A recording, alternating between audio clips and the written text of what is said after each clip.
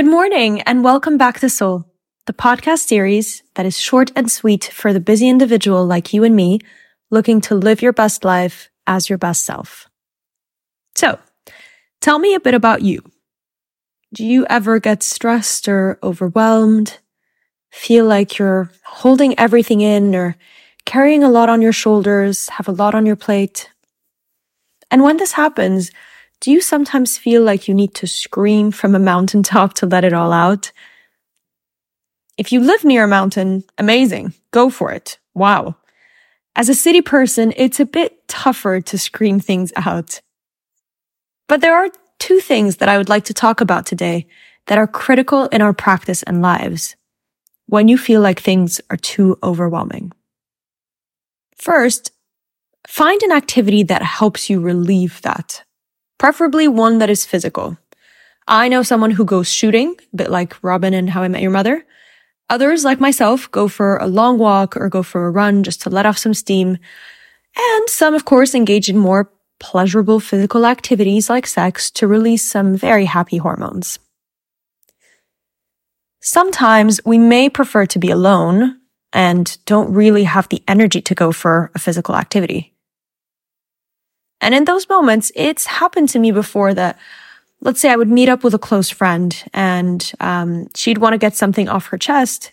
My immediate instinct was, how can I resolve this? What can I do to help? And really just try and discuss options to make things better.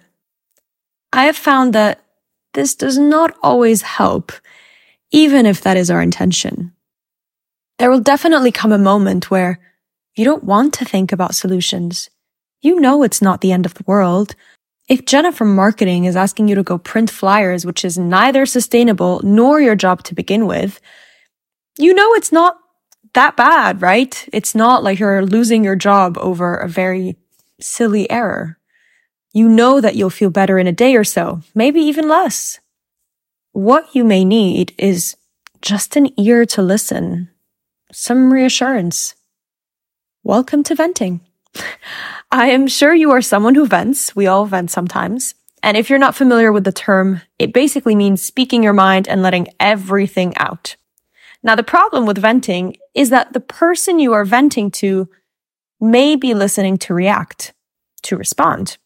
It could be that someone is venting to you, and that's your reaction as well, your first instinct. But the key here is to ask the magic question. Do you need to vent? My best friend and I in our uni days also started adding, or do you want advice? Now these are two very different things. The former is allowing you to speak your mind freely. Get everything off your chest. Swear, groan, moan, punch a pillow if you need, but speak your mind. And then the conversation can stop here. If someone just wants to vent to me, my job is to listen, to nod, shake my head, and to comfort my friend. Our friend may simply want reassurance or maybe just to let out a few tears. Ultimately, when we're venting, we know that things will be okay. It's simply a mental activity to release some steam. Now, if our friend wants advice, this is where the next step is brainstorming solutions, comment in a kind and helpful manner on what was said, and work together to help your friend put the mental puzzle they've got in their minds together. Really, the key is not to offer solutions when someone wants to let things out. Most times, you and I know how to resolve our own problems. We just need to let them out.